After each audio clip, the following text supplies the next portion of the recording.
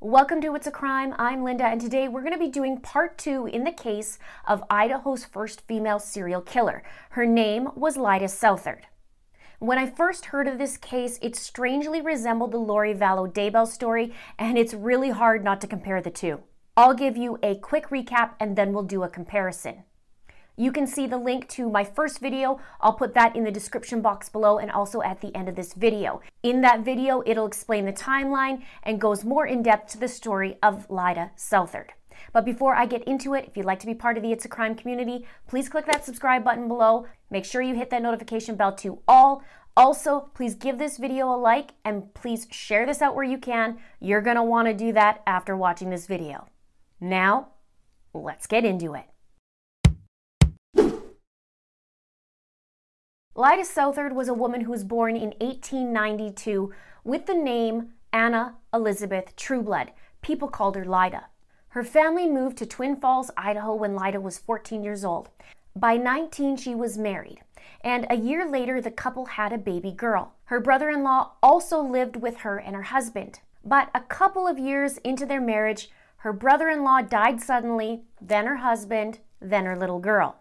She remarried and remarried and remarried. And half the time, or most of the time, her spouses would perish. But there's more to this story. Lyda landed in jail. She busted out with a little help and then landed back in jail again. She was paroled in 1941 and ended up dying while walking on the way home with a handful of groceries at the age of 65. Now, let's get to the nitty-gritty, because there's a lot of eerie and spooky details that you'd think we were talking about Lori. I'm going to save the weirdest one for last, so be sure to stick around to the end of this video. Number 1, numerous husbands. Remember how I said Lyda remarried and remarried and remarried? Well, Lyda had 7 husbands. 5 husbands before jail and 2 after. Robert, William, Harlan, Edward, Paul, Harry, and Hal. Lori was working on husband number 5 as well right before she was jailed. Her 5, Nelson, William, Joseph, Charles, and Chad. Dasher, Dancer, Prancer, Vixen, Comet, Cupid, Donner, most of them got blitzened. Number 2, the husbands died. So out of all those husbands, there were quite a few that died. For Lyda, husband number 1, 2, 3, and 4 died. Then she had 2 divorces, and her last husband mysteriously vanished, never to be found again. For Lori, like Lyda, she had 2 divorces as well. Husband number 3 and 4 died, and one of her husbands, husband number 5, well, he didn't really vanish, but he could pretty much kiss his butt goodbye since he's sitting in jail in his porta potty. Number 3, both biological daughters were killed. Lyda's one and only biological daughter died, little Lorraine Dooley. And Lori's only biological daughter, Tylee Ryan, died. I'd like to also chuck in that Lyda's brother-in-law died, and while Alex Cox wasn't Lori's brother-in-law, he was her brother. Might as well throw that in there. Why not? Number 4, both were found and arrested in Hawaii. For both Lori and Lyda, authorities were searching for them and hunting for them, and both were found and then arrested in Hawaii. For Lyda, she was found and arrested in Honolulu on May 12, 1921. She was then extradited to Idaho. Lori was arrested in Kauai on February 20th, 2020. She was also extradited to Idaho. Now, both trials are and were in Idaho. Interestingly, Chad's lawyer, John Pryor, filed a motion for a change of venue and wants the trial in Boise. You can see that video that I did right here. This is actually where Lyda's trial was held, was in Boise, Idaho. She was charged with second-degree murder. Now, if John Pryor succeeds, then both Lori and Chad will have their trial in Boise, the same fate as Lyda. Let's hope, though, that they get the same charges and repeat history like Lyda. Number 5, strange demeanor. Now, let's dive a little bit more into her demeanor. Buckle your seatbelts, we're going for a ride. Both seem to have a magnetic personality, especially with men. With Lyda, there was a magazine writer who profiled her, and said she had an indefinable something, a spark giving off a light that draws men by physiological and chemical attraction. In other words, he said, men hung around her like flies about a honeypot. With Lori, the men she seems to encounter, whether it was a lover or an authority figure, seem to fall for her and go easy on her, as we've been seeing. Next, with demeanor, no compassion. In one book, it was said this about Lyda. She had no compassion, no sorrow, not the way a young widow would act when her husband has just passed away in the shank of life. Now, with Lori, we have a couple things here. When Joseph Ryan died, she didn't contact Joe's sister, Annie Cushing, for weeks to let her know that her brother was deceased. Also, she said to Annie that the world is a better place without Joe Ryan in front of her daughter, Tylee Ryan. As you know, or most of you know, Joseph Ryan was also Tylee Ryan's biological father. I'm also going to add that when Charles Vallow died, she told Charles's kids that he was dead through text. And I'm also going to mention that the landlord that Lori was renting the house from had mentioned the same thing, that it's weird that her reaction was the way it was when she had that pool party that afternoon, not the way that a bride would be to her loved one.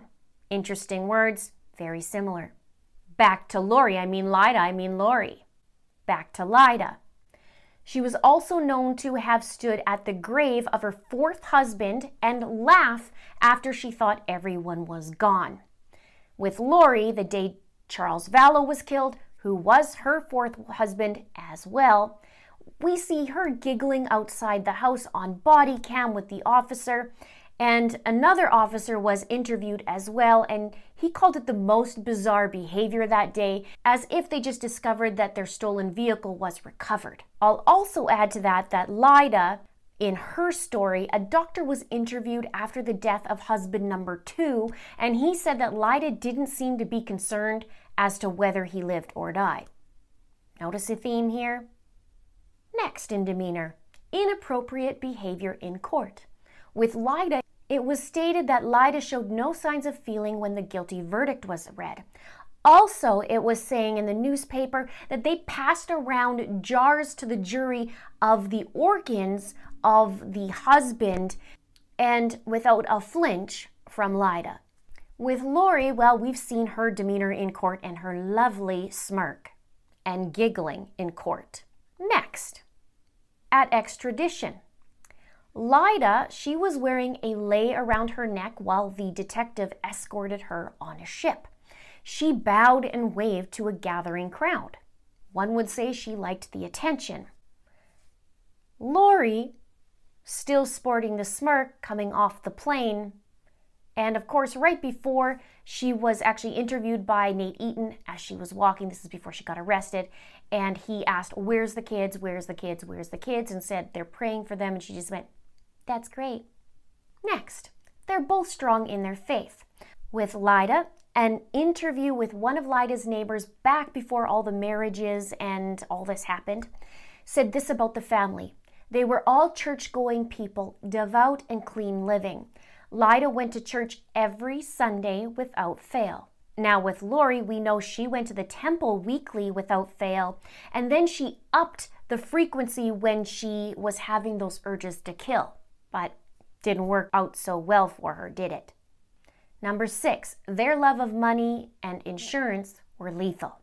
For Lyda, she collected insurance on 2 of the husbands, husband number 1 and husband number 2, plus her brother-in-law, which was about $9,500 for these 3. Husband number 3's insurance was $10,000, but it lapsed. He had missed the payment, which was an oopsies because Lyda never knew until the end after he died. Lyda did try to pay it, however, but the insurance company denied the payment. Husband number 4's insurance was paid out. However, people started to talk and get suspicious.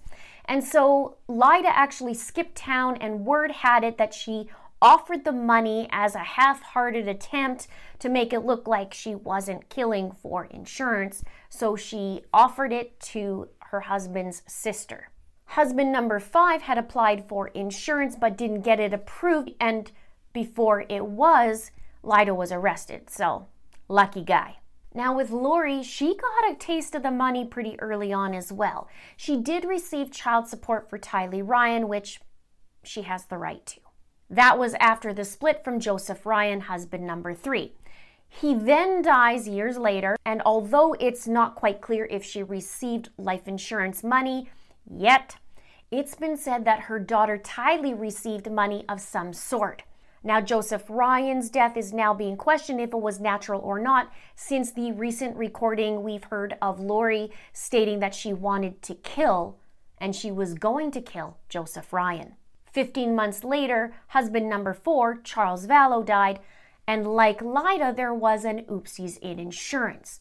Not with Lori's best efforts, though. She did pretend to go back to Charles and live with him so that she could get his finances back in order. This was a few short months before Charles was killed. And as we know, unknown to Lori, Charles changed his insurance to his sister. After Charles died, just like Lyda, Lori split town. Also notable, Lori had her sights on hubby number 5, and Chad upped Tammy Daybell's life insurance substantially before her suspicious death. History repeating itself, you could say. Lori's brother Alex died the day after Tammy was exhumed. No word yet on what that life insurance looks like. Side note on the exhumation, Tammy's body was exhumed in secret. Not even the family knew about it. Also, in Lyda's story, one of her husbands was exhumed, also in secret. Now, I will also add, when it comes to Lori, she stole money from Charles, also fraudulently used his credit card to make purchases, even though he was dead, and also used Tylee's bank card after the kids were killed. All illegal, but like murder, she's getting away with that too. Hopefully, though, not for long. Lyda, in her story, she stole diamonds allegedly from a hotel that she was staying at. Number 7, the method of death. For Lyda, her weapon of choice was poison, arsenic specifically, and from flypaper. Her nickname became Flypaper Lyda. It was said that she boiled the flypaper to get the arsenic, and then she would lace it in food to kill her family. It's also said that Lyda was hairless on her body, a side effect from handling the arsenic, so her body was telling on her, so to speak. Her victims were also wrongly assessed in their cause of death, and it was said that they either had typhoid fever or food poisoning. Now, with Lori, we don't know for sure how any of the victims really died, other than Charles, he was shot. But there are questions if, like Lyda's case, their cause of death were wrongly diagnosed. And there's been a lot of chatter that the victims were poisoned. So at this point, it isn't exactly fact, but it's not ruled out either. And like I said, with the exception of Charles, who died from a gunshot wound, we don't really know exactly how Tylee and JJ died, only how they were found. Tammy died mysteriously, and we're waiting on her toxicology report. And of course, the day after her body was exhumed, Alex died. Now, even though Lori was known for her expensive taste and interest in the finer things of life, in Idaho she kept it really modest. Her apartment and even her $30 ring she bought off Amazon. However, this was a malachite ring, and the rumor mill has been talking about this for months, that Lori did this because malachite is actually very, very toxic and known to be highly toxic. Interesting though, Joseph Ryan, Charles Vallow, Tammy Daybell, as said by Chad himself, and Alex Cox all had to do with the heart. Even though Charles Vallow was shot, he was shot in the chest. Number 8, the dates. Now, I saved this one for last because it is so interesting and eerie all at the same time, a little jaw-dropping in my opinion. But first, I'm going to give you just a little fun tidbit. In November, both Lori and Lyda married their 5th husband, and both, soon after their wedding, moved to Hawaii. Now for the serious bits. I'm going to do a chronological order of Lyda's husband's dying. October 1st. Lyda's first husband died on October 1st, 1915. An attempt made on Brandon Boudreau's life was on October 1st, 2019. Next, October 21st. Even though it's only a 2-day difference, Lyda's second husband died on October 21st, 1916, while Chad's wife, Tammy Daybell, died on the 19th of October. Next, July 6th. Lyda's third husband died on July 6th, 1919. Lori's fourth husband, Charles Vallow, died on July 11th, 2019. Now, side note on this one, I believe there was a plan for Charles to die sooner, but for whatever reason, the opportunity didn't strike until the second week of July. So maybe Lori was more concerned about the month rather than the exact day. Next, September 7th. Lyda's fourth husband died on September 7th, 1920. Lori's daughter Tylee died on September 8th, 9th of 2019. Notable also on this, Lyda's fourth husband died right before his birthday, as did Tylee Ryan. And speaking of birthdays, Lyda's daughter was born in September, just like Lori's daughter Tylee. And since it's the same month, in September, I will also add JJ Vallow. His death also occurred in September as well. Everybody's dropping like flies. See what I did there? Now some bonus fun facts. They both have nicknames of Black Widow and some spin-offs as well.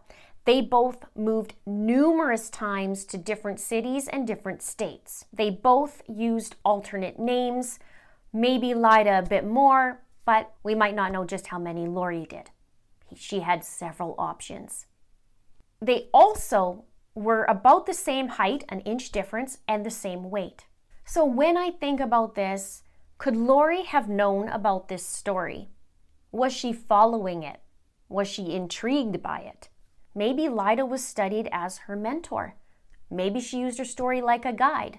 And her extra smirking is actually how she thought she got away with it. Much like Lyda for quite some time. Her story could have guided Lori. Kind of like how she takes the Book of Mormon and she uses it as a guide and spins it to her own story. And, also like how she created her little secret society. We must not forget that she read Chad Daybell's books. She's still reading Chad Daybell's books, and she's become obsessed with them. Or was this simply one of her multiple probations that she always talks about? Was she Lyda Southard before? If only we were a fly on the wall. Let me know your thoughts on this. Let's have a chit chat below. It's going to be a good one.